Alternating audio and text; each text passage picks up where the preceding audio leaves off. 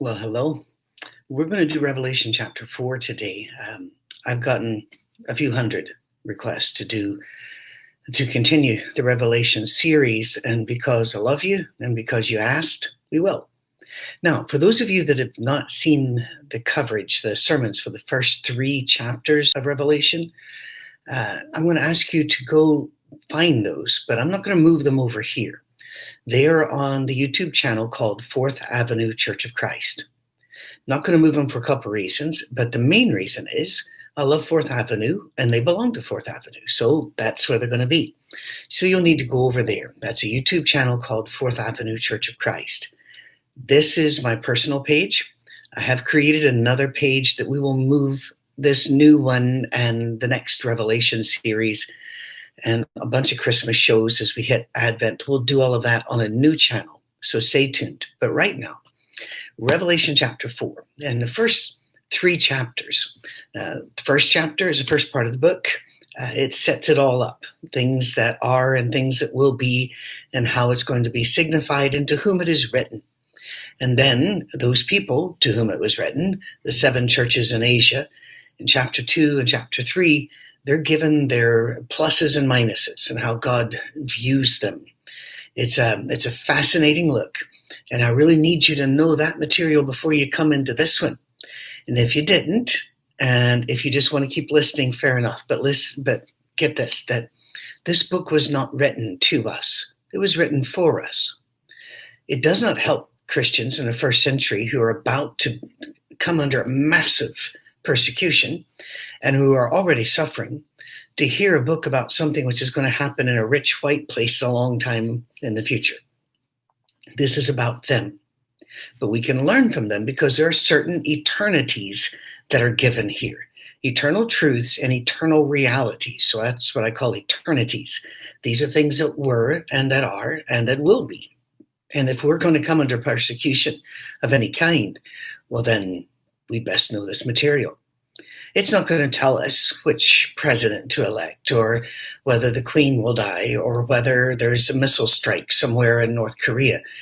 What it will tell us is who is the real king, who is the real ruler of the universe. They don't come from London. They don't come from Washington. They don't come from Moscow. We could play that game all the way through, couldn't we? It comes from God. And although we do not see his throne room, we are allowed in a couple of times. Chapter 4, chapter 5, chapter 6, and chapter 7 gives you something which most humans were not allowed to see. When Daniel saw some things, the angel said, don't talk about that. Whenever Paul had he died, it seems, maybe even a near-death experience, but whatever it is, he came back and he said, I saw things it is not lawful for a man to speak. There are even a couple times in Revelation where the revelator is about to write something and the angel goes, no. But in chapter 4, we get allowed into the big room. We get to see what the others could not write about. All right, so you ready? It's Monica Bible class here. So I'm looking up here and down here. So I hope it works for you. Chapter 4, after this I looked, and there before me was a door standing open in heaven. Always a good sign. And the voice I had first heard speaking to me like a trumpet said, come up here and I'll show you what must take place after this. At once I was in the spirit, and there before me was a throne in heaven with someone sitting on it. I love the someone sitting on it. And the one who sat there had an appearance of, this is important, okay? Catch this. Very much like the first chapter of Ezekiel. I always like to have people go there and circle all of the like and the manner of, because you don't have words for this, what this man's about to see. When John goes up into heaven in the spirit, there are not words for the colors, the shapes, the light, and therefore he has to use his words. And so he's going to use a bunch of jewels and a bunch of like. So please understand that in heaven, the streets are not paved with gold. That's what it looks like. But gold is material. It's not what's up there. And that the gates are made out of pearl. It's about the colors. It's about the way they focus and move as you're moving. It's you got to use the words you've got. These are the words he has. He said thunder. He didn't say like a spaceship, blasting off from Cape Canaveral, because he didn't have those words. Thunder was about the loudest thing, or gong, something like that. So again, these are symbols. All right, ready? There is an appearance of jasper and ruby, a rainbow that shone like an emerald encircled the throne. Well, emeralds aren't rainbow colored, but we get the idea, right? Read it fast. Do not analyze. Read it fast 3 or 4 times. Then you come back and have a look. Surrounding the throne were 24 other thrones, and seated on them were the 24 elders. I used to kid my elders in a couple churches I've served that only 24 elders are going to make it to heaven, so they'd best, shape up, or they might not make the cut. They knew I was kidding. Of course I'm kidding. These are symbolic. The word 12 to the Jews of this time had a meaning, and it meant a particular set, a nation, and a group. We'll talk more about that when we do chapter 6. We're going to do a lot about numbers there. And by the way, we've got some very good people who are trying to set up a little place where I can even have PowerPoint off to the side. So we shall see. Right now, by the way, I'm not at home. I'm in a hotel in Knoxville, Tennessee. And I angled it up so that you would think I keep my room neat, which I do, as far as you know. The 24 elders, they were dressed in white, had crowns of gold on their head. From the throne, I love this drama stuff, came flashes of lightning, rumbles and peals of thunder. In front of the throne, 7 lamps are blazing. These are the 7 spirits of God. Also in front of the throne, there was what looked like a sea of glass, clear as crystal. Let's stop just a minute because we don't want to go past this.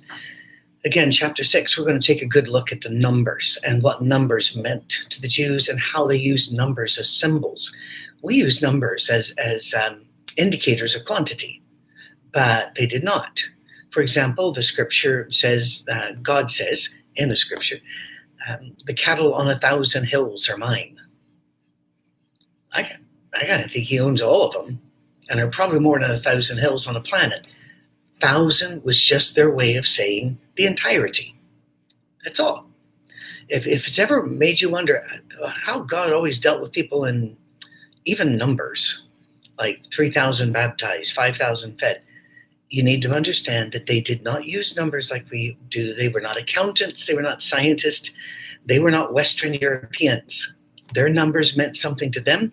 We need to find out what that was and apply it here so we can get any lessons we can. 7 is another number. By the way, 24, most people believe, and I think they're probably right, that the 24 stands for the 12 disciples and the 12 tribes of Israel. You do have to, however, be very aware that there were more than 12 apostles, and the number of the tribes of Israel kept changing because some went in, some went out, one split. It doesn't matter. They're not going for accountancy balancing here. They're trying to convey information understood by the listener. He that has ears to hear, let him hear. Most people would not read this book. They would have to listen to this book. Okay? So they're listening, and they get the 12 and the 12. What do they think of? Patriarchs. They think of apostles. They think of the tribes of Israel. That's what he's talking about. God's people are in heaven, and they are crowned. The leaders that they love, the Jewish people love and are following, and the early Christians were mainly Jewish, and they are following. It's good to know our guys are up there, and they've got a crown on. That's terrific. What are the 7 spirits of God? Probably out of Isaiah. The 7 spirits of God. Let me just go here. I'll pull that up. In Isaiah, there is a mention of who God is. Let me get that. There it is. I knew I had it here. Isaiah 11:12. The sevenfold God. It says the sevenfold spirits of God in some of the old versions. Isaiah 11:12, the Spirit of the Lord shall rest upon him, the Spirit of wisdom, understanding, the Spirit of counsel and might, the Spirit of knowledge, and the fear of the Lord. That is most probably what this 7. So it's not a being, it's a reality. And really you can say God is a person, and in the sense that he has a defined being. but he's the ultimate reality behind all of our temporary realities. You quantum physicists are nodding your heads about now. Well, they're all in front of God, and there's a sea of glass. Normally, a sea of glass in Jewish tradition means that you're talking about the nations or a large group of people. In the center, around the throne, were 4 living creatures. Okay, these are cool. And they were covered with eyes in front and back. The first living creature was like a lion. The second was like an ox. The third had a face like a man, that like, as unto. The fourth was like a flying eagle. Each of the 4 living creatures had 6 wings and was covered with eyes all around, even under its wings. Day and night they never stopped saying, "Holy, holy, holy is the Lord God Almighty, who was and is to come." By the way, saying that phrase to yourself a few times a day actually does help keep your feet pointed the right direction. Okay? All right. All of that said, what's going on now? Who are these creatures? It's interesting. You get to where people really want to define who the creatures are. I'm not really sure that's what we're supposed to be doing here, but it's all right. Ezekiel describes very similar creatures, but they have a different kind of face a bit. And you will find that some, like in Isaiah, look very, very similar, but they have a different number of wings. Should this, and a lot of people say, well, this was the seraphim, that was the cherubim. Maybe. By the way, they call them bim on the end, or seraphs, because in Hebrew, to make something plural, you add either an ut to the end of it or an im, according to whether it's female or male. So instead of cherub, if you have 2 cherubs, it's cherubim or cherubim. I think a lot of the modern versions are just saying cherubs and seraphs. Regardless, one set is slightly different than the other, and it does seem that there is some overlap. In the Old Testament, whenever you see thunder and lightning and smoke and earthquake, such as when they rededicated the temple or opened a temple, it's noticed that God is coming in, and the seraphs and the cherubs always precede him.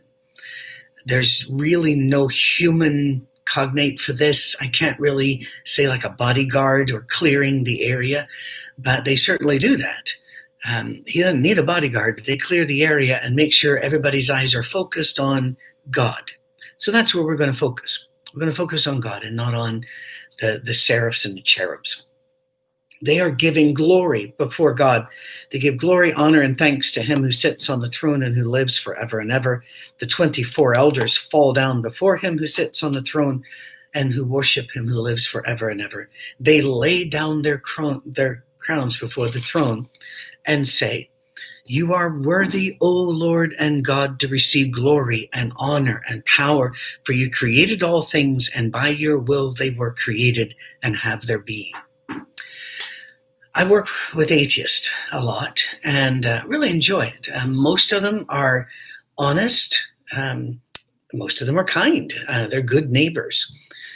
They sometimes ask me questions, and one of the questions that I've gotten a few times is God an egotist?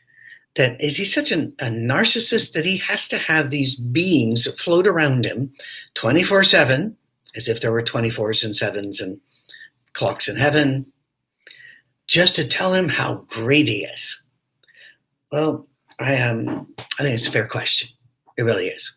Because on earth, when you see people, following a rap star or a sports star or a music star, what are they telling them? They're telling them, you're fantastic, you're the best, we love you, whatever you want. No, that's not what's going on here. I want to do it a different way. I'm not a big amusement park guy, but I'll go, with the teen groups that sometimes I'm there at the time. And certainly when the grands want to go, if I can go, I'll go. But I will tell you something about me. It's not true about everybody. I've seen Disneyland. I've seen Disney World. I'm not seen all of it. It keeps getting bigger. But let's just play with this. The first time you walk in, it's like, whoa. How do you manage this? After you've gone 5, 6, 7 times, I haven't done this. I have friends. 5, 6, 7 times, you learn the ropes. You know where to go, what to start doing, what tickets to get, what kind of passes to have. It becomes this really, it's still fun. In fact, it could even be more fun because you've got it all sorted out, but it's not the same. Well, how can I say that? Because they still love going. Yes, they do. But that initial, whoa, has turned into more of a, okay, we're having fun now. You never get over God. When we see him, it's not like he's paying us to tell him how great he is. It's just like, whoa. And we can't, we have no words. You will never be able to look at God without going, holy, holy, holy is the Lord God Almighty. That it's going to be such a stark difference from everything else in the universe. So it isn't them feeding an ego. It is them speaking truth. A truth that never wears out, never loses its power, never gets old.